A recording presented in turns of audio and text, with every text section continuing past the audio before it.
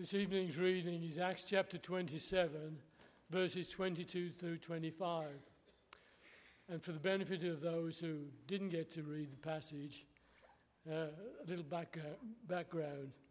The Apostle Paul is traveling in a sailing vessel in the Mediterranean. He's traveling as a prisoner under armed guard. He's on his way to Rome to be tried before Caesar. They're experiencing a storm of such violence that the crew, with all their experience and ability, had given up hope. But Paul has this to say to them: "Yet now I urge you to take heart, for there will be no loss of life among you, but only of the ship. For this very night there stood before me an angel of the God to whom I belong and whom I worship. And he said, 'Do not be afraid, Paul. You must stand before Caesar. And behold, God has granted you all those who sail with you. So take heart, men, for I have faith in God that it will be exactly as I have been told.'"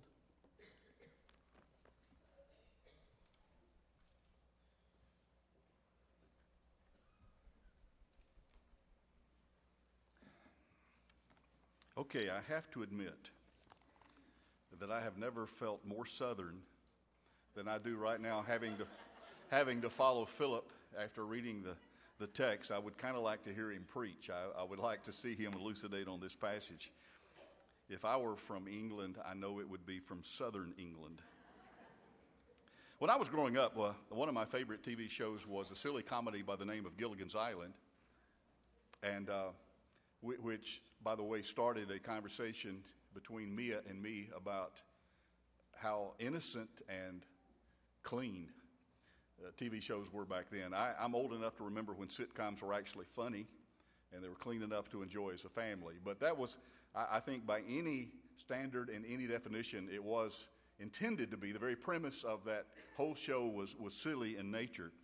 And you may remember that every episode opened with a catchy theme song that introduced the plight of that group of castaways. Feel free to sing along. No, I'm kidding. But it began with just sit right back and you'll hear a tale of a fateful trip, and then it ended by talking about all of those who had been cast away on this deserted island. I won't go through all of the lyrics, but every show began with the full singing so that you would, if you had never seen the show before, you would immediately be caught up as to what the plot was all about. So according to that premise, 7 people set sail on what was scheduled to be a 3-hour tour.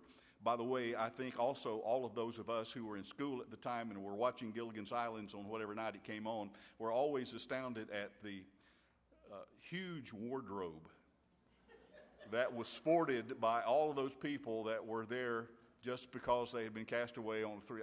How many people brings clothes, on a trip like that? But anyway, the Minnow was the boat they were on. They got caught in the storm. They ended up on this uncharted tropical island. And, of course, the comedy develops from the failed attempts at being rescued from that island and the interaction of a very diverse group of castaways and all the people that would wind up on the island, like the Globetrotters. I mean, all kinds of people wound up being there and interacting with the cast. The point here is their shipwreck was turned into a comedy. But when we're looking at Acts chapter 27, as we're going to be doing tonight, I think that all of us would agree that most shipwrecks are anything but funny. I've seen a lot of car tags and bumper stickers that said, "I'd rather be sailing," but I've never seen a single one that ever said, "I'd rather be shipwrecked." You know what I'm talking about. The adventure of sailing across the open seas, of course, carries a certain exhilarating thrill that to people who really are into sailing, I understand can almost be addictive, but there's nothing really addictive or attractive at all about sinking into the cold waters of the deep in the middle of a bad storm. I can thankfully say that being shipwrecked is not something that I can add to my resume of experiences. And you could probably say the same thing. But such is not the case of the Apostle Paul. I mean, the Apostle Paul just experienced so many things in his life, in fact, his short adult life as a New Testament Christian, that it just boggles the mind. And by this time in his life, you would hope that poor old Paul, had paid his dues, and the worst of his experiences would have already been behind him. He could say the worst is over. Surely his final ministries would be smooth sailing for the rest of the way. But you and I know that that is not right. That's not the way it played out.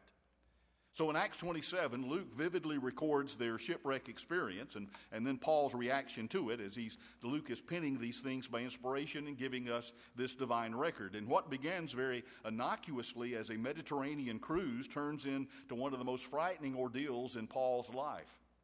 Luke, having endured the same death-defying adventure, gives us his eyewitness account. And as we study Luke's account of Paul's perilous voyage to Rome, we want to learn some lessons that I think that we can apply to our own lives. Whether you've ever been in a shipwreck or whether you've ever even been on a boat, it doesn't matter. Because Acts 27 gives us at least 5 anchors in our life that can help us through whatever shipwreck, whatever storm that we may be going through ourselves. So all of us will inevitably face some perfect storms in our lives. And we need to learn to face those storms head on, and we need to be able to stare down our feelings of fear because we know what God has revealed to us in his word, just as Paul knew what God had told him about the outcome of that particular voyage. So let's look for a moment at Paul's shipwreck. And as Philip said, there's 54 verses that really tell us the complete story there. And for obvious reasons, we can't read all of those tonight.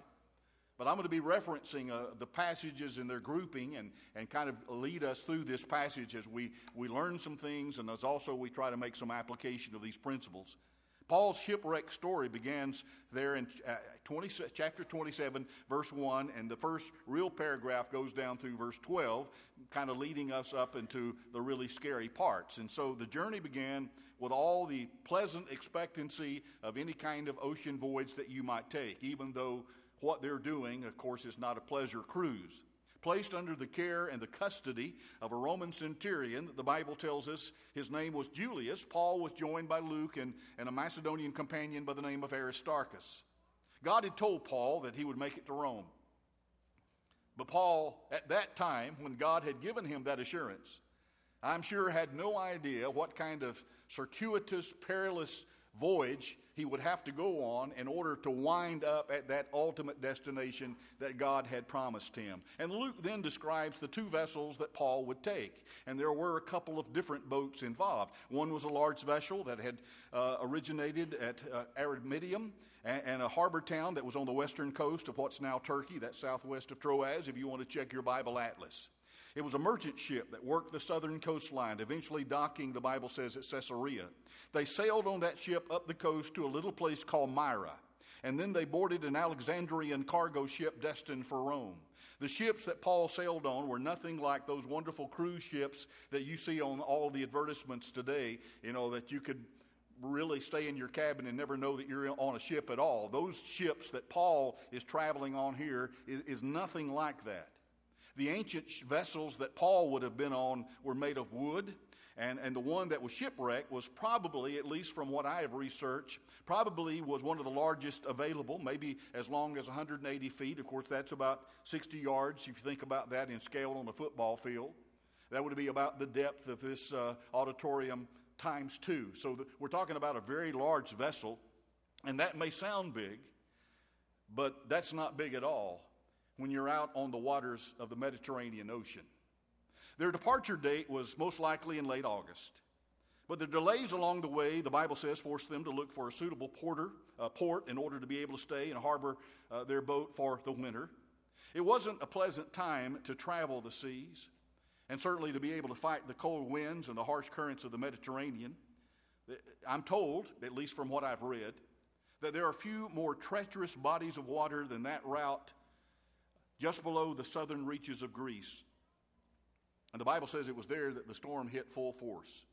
The story continues in verses 13 through 20, if you want to glance through those verses. In many respects, the storm that Paul and his companions were encountering there developed along the lines of what modern meteorologists have called the perfect storm. Some of you may remember back in 1991, such a storm occurred in the waters of the North Atlantic, when the volatile fronts came in from the east, west, north, and south just off the coast. They converged just off the coast of Massachusetts. It created a threatening combination of hurricane-force gales and towering waves that had the entire east coast running for cover. Most fishing vessels retreated for safer waters. Those men worked those waters, and they knew that there's a time to run, there's a time to stay, and this was the time to get out of there. But you may also remember that author Sebastian Junger, in his book entitled The Perfect Storm, tells the tale of that strange storm and the ill-fated ship, the Andrea Gale, whose captain and crew vanished without a trace in the middle of what Junger referred to as the perfect storm. Now, you also may remember that the book was turned into a movie by the same title with, I think, George Clooney and Mark Wahlberg were in that movie. Junger's dramatic retelling of that free convergence of elements in a single story really sounds a great deal like what Paul is experiencing here in Acts 27, just to give you some point of reference. And then when the centurion chose to go with a majority vote rather than to listening to Paul's advice, which had come, of course, from a divine source, he made a grave error in judgment. The voyage changed from difficult to outright dangerous almost overnight.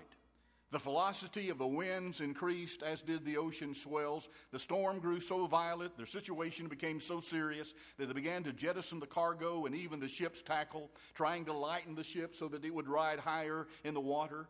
But also, I'm told that when they did that, it made the ship almost impossible to control. Thankfully, then, in the middle of that storm, God sent a message to Paul that he conveyed to everyone on board. And the biblical record tells us about that message, starting with verse 21 of chapter 27, and actually goes down all the way through verse 10 of chapter 28. And Philip read a part of that to us a moment ago.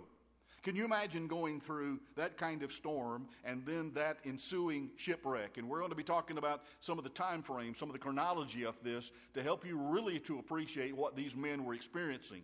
What an exhausting and terrifying experience that had to have been. And when Paul over in 2 Corinthians chapter 11 begins talking about his credentials of suffering, what he had gone through, not in spite of, but because of his discipleship and because of his commitment and determination to preach the gospel of Jesus Christ, a part of that list includes his many shipwrecks, and this is one of them. And he's talking about something that was very vivid and very real. Now, I want to make a little bit of application, if we may, tonight. In fact, more than just a little bit. I think if we just looked at this from an historical perspective, we would be selling ourselves short. Because there really are some spiritual applications that we can make from what is otherwise historically a very fascinating story. How do we handle our own shipwrecks? Again, whether you've ever been or ever intend to be on a boat or a ship at all, everybody goes through storms in life, right? I mean, we all do. And you can just come to church and you can listen to the announcements and you can hear some of the storms that some of our own people are going through right now at this moment in their lives. So if we're honest about the reality of life, then we can acknowledge that life presents many storms that we will encounter. We want to begin with that premise tonight. And we may wish that life only had smooth sailing and sunny days. But the practical side of us knows that that is anything but the reality of life. You may also remember from Psalm 73 that Asaph really struggled with that himself. Why do good people suffer and why do wicked people prosper? That was his dilemma. And he goes through that psalm talking about how that his feet had almost slipped. We've discussed that before. But that's still an issue 2,000 years later. Well, with Asaph, that would have been a lot longer than 2,000 years. But we're still wrestling with why does God let these things happen to good people who are trying to live their lives in a way that are pleasing to God? And you look around and you realize that there are some people in this world who have more sunny days, more calm days than other people. But eventually, everybody's going to experience their share of dark and stormy days. So let's look at that. It's for that reason that we need to prepare for those days and we need to learn how to handle them. For example, what do you do when you find yourself in the hospital? And you're trying to emotionally, mentally, and physically, and every other way, trying to wrap your brain around the news, the prognosis, and the diagnosis that the doctor just gave you. I mean, your knees are buckling. How do you handle that storm in your life? Some of you have been there, and some of you will be. What do you do when you discover your mate has been unfaithful to you? Or your mate just walks out? He or she comes in someday and just says, out of the blue, it seems, I don't want to be married anymore. and certainly not to you, and you're left alone.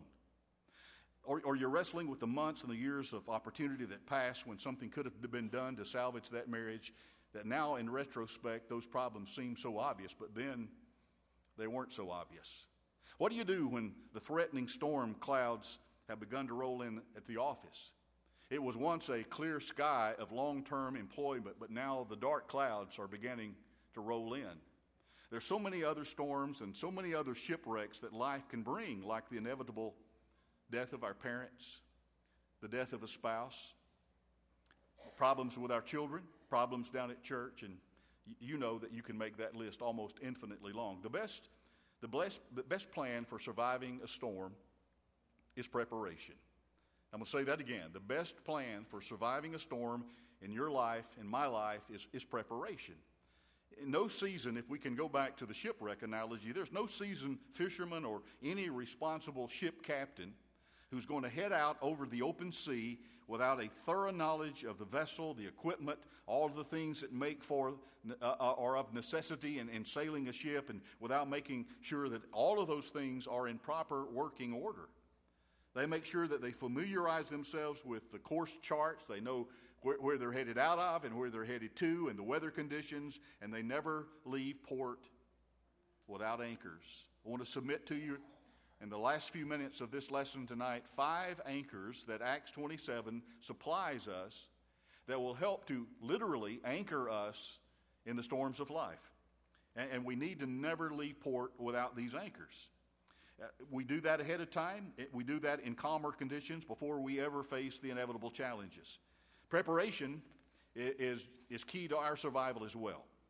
So again, God makes available to us a number of anchors that can stabilize us in the midst of the storm. Anchor number 1 is the anchor of spiritual stability. I hope that you will, as you're listening, you will refer back to the page that you're looking at from Acts 27, because all of this is right here in God's Word. The anchor of spiritual stability helps us to stand firm when it would be very easy for us to lose our bearings in the midst of a storm.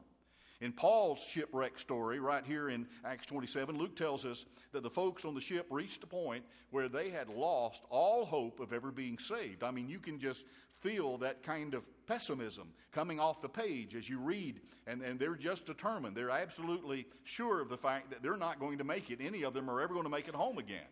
And it was at that point that Paul pointed all of them in the direction of spiritual stability. God had sent Paul a message filled with promises, not just for Paul, but for everyone on board. And Paul had encouraged everyone to hold on to the promise of God. That's what I mean by spiritual stability. Our stability in the storms of life is anchored in the promises of God that are found in the Word of God. And there again is one of the reasons why we need to be in this book. We need to be understanding and refamiliarizing ourselves every day through our own personal study of all the things that God has promised us. And I'm just convinced that if we'll do that, if we'll read and remind ourselves of the promises of God, our faith will grow stronger every day. Our stability in the storms of life is anchored in the promises of God. So that reminds me of Isaiah chapter 43. Verses 1 through 2, that contains one of the greatest promises in the Bible that we certainly need to cling to in a storm. Here's what it says. You don't have to turn there unless you want to. Fear not, for I have redeemed you. This is Jehovah God speaking. I have summoned you by name. You are mine. Now, if I stop right there, I think we would all confess that that gives us a lot of confidence just reading that, to know that God says, I know you. You are mine. And when you pass through the waters, I will be with you, and when you pass through the rivers, they will not sweep over you. Now, that's speaking metaphorically, of course. The Lord's not saying if you ever try to ford a river and get in trouble, I'll be there for you. He's talking about the high waters and the dangerous rivers of life. And when the waters of life are raising themselves to dangerous levels, when difficulties reach maximum proportion and we're just thinking in our heart of hearts, it can't get any worse than this, and life's ship seems destined to sink, we can put our trust in God, knowing that He is with us and that He will faithfully bring us through those storms. You're mine, He says, and I'll bring you out of the rivers of life. Now, I think it's significant that as we look at Acts 27, that God never promised to take the storm away from Paul. I'm sure you've noticed that. But God promised to bring him through that storm And I want to remind you that that is exactly what he did. So when we trust in God and we put our faith in God's promises, it'll give us an anchor of spiritual stability to help us and to stay moored and to stay anchored in the storms of life. Here's the second anchor. It's the anchor of interpersonal stability. Here's what I mean by that. As Paul and his companions faced that life-threatening storm, Paul knew that staying together was one of the secrets, one of the vital keys to their survival. And he says so. You can read it right there in the text. You know, the temptation in the midst of that storm was to abandon ship and let each person fend for himself. But Paul wanted them to know that is no way to survive a storm. Our tendency when we're in dire straits is to cut and run, isn't it? All the while shouting, every man for himself.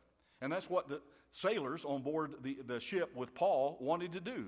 Now, unfortunately, human nature often causes us to retreat into isolation when we're going through a storm. Isn't that what typically happens to the normal individual? We want to lock the door, we want to close the blind, we want to cut ourselves off from contact with other people, and we don't want to be bothered. And tragically, we find ourselves isolated and alienated in those circumstances. I have known many people who then sink into depression. Often they turn to destructive things that they think will help them get through that storm, like drugs and alcohol, and sometimes even worse. And a much better choice, the Bible says, is to reach out for the anchor of interpersonal stability, to reach out for the support of family and friends, and especially God's people. We've observed before, I know that you didn't have to get me to tell you, for you to realize that we are in the church for a reason. We need each other. And I don't mean just in the foxholes of life, I mean we need each other day by day. God put us in His forever family so that we could help and support and encourage one another in the storms of life. And I have seen that happen effectively over and over and over again. I don't know how many hundreds of times now. I've heard some member of the church say, had it not been for my church family, I just wouldn't have made it through. And then they talk about the things that they've been enduring for the last few days, weeks, months, or sometimes even years. Rather than lowering the lifeboat, jumping in all alone, we need to stay with others aboard the ship, and we need to lock arms together. That was Paul's recommendation that came from the divine headquarters, and that is, I think, the recommendation that comes to us today. Rather than crying every man for himself, what we need to be crying is all for one and one for all. I mean, that's what the Bible tells us that we need to be acknowledging and doing in our lives. By God's design, you and I need each other. And we've been designed to make it if we'll stick together. The anchor of interpersonal stability can hold us steady in the midst of life storms. That's one of the reasons why you see these banners on the wall. All of these one another passages are exactly what I'm talking about tonight. Paul said the only way we're going to make it, if my grandpa were talking, he would be saying to those men, the only way you're ever going to go home and see mama is if we stick together. We have got to have one another's backs. Anchor number 3 is the anchor of physical ability. Can you imagine fighting this intense storm for 2 days? No. 2 weeks. For 2 weeks, and getting virtually no nourishment or sleep during those 2 weeks. That's what the men on Paul's ship experienced. And amazingly, that's how a lot of people react to the storms of life today. They just run their tanks empty. And then they end up physically weak and emotionally drained, and sometimes, ironically, even unable to sleep while they're going through all that turmoil. But the anchor of physical ability helps to guard us against physical depletion and exhaustion. Now, I'm not a dietitian, and I'm certainly not a health expert. You can tell that by looking at me. But you notice that Paul encouraged the men on board, you guys need to eat. Now, that's not King James, but that's what he told them. You need to eat, and you need to be refreshed, and you need to be renewed. So you got to eat something. Strengthen your physical ability. I'm thinking now of 1 Kings 19, back over on the Old Testament side of things, when Elijah the prophet was exhausted and depressed. And the Bible says that God sent an angel to minister to Elijah. What was the remedy that God supplied? What did he put on the prescription pad and then hand to the angel and say, now give this to Elijah? Here's what you need, Elijah. You need to eat, and you need to drink something, and you need some sleep. Have there been times in your life when you've been going through a storm when that would have been good advice for you as well. In the middle of life storms, we need to make sure that the needs of our physical bodies are met, because our bodies are playing an important role in helping us to maintain emotional and spiritual stability. But what's important in the middle of the storm is also important when we're not in a storm. We need to make sure that we're giving attention to helpful habits of healthy eating and sleeping and exercise all the time so that we'll be prepared when the storm comes. Anchor number 4 is the anchor of mental stability. In the middle of Paul's storm here, he did not waste any time or energy by denying or fighting against reality. And yet that's what happens oftentimes when people are going through a particular storm. I can't believe, have you ever heard that? Have you ever said that? I can't believe this is happening to me. So there's a period, a stage of denial. But Paul never did that. He didn't like the fact that they were in the middle of a 2-week storm. There's no doubt about that. I mean, he's not crazy, so he wouldn't have enjoyed that. He wouldn't say this is pleasant. He didn't like the fact that they were way off course. He did not like the fact that they had run aground and that they were all going to have to jump into the water. But rather than complain about those things or to rail in anger or just to bellyache about all the circumstances, he simply accepted the reality of the situation, and he did whatever he could while they were in the middle of that situation. We waste a lot of time and energy when we fight to accept the reality of the situation that we find ourselves in. Fighting against whatever the reality is not going to change the situation. You can be in denial until you die, but that will not change the circumstances. Accepting the reality of the situation, seeking God's help in the midst of it, gives us that mental stability that we need in the midst of a storm. And so we need to accept the reality of whatever situation that we're in. Here's the final anchor. It's the anchor of purposeful stability. Now, that sounds a little awkward, but that's the word that I've chosen. Purposeful stability.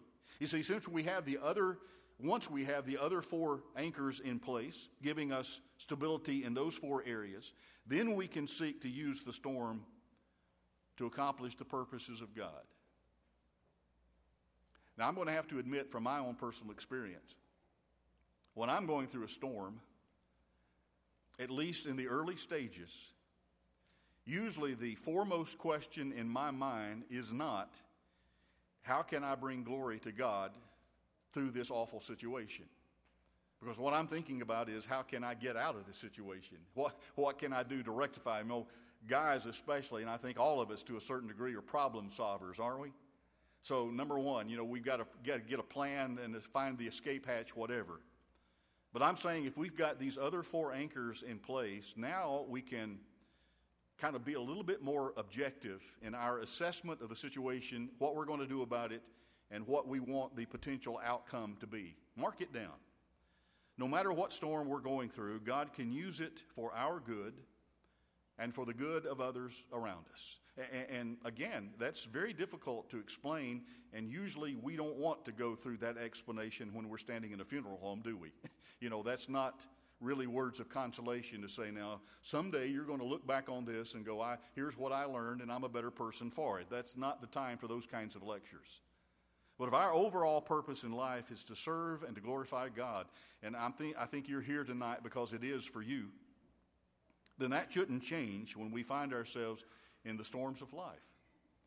And even when we find ourselves shipwrecked, we still need to be committed and determined that we're going to bring glory and honor to God. I'm begging you.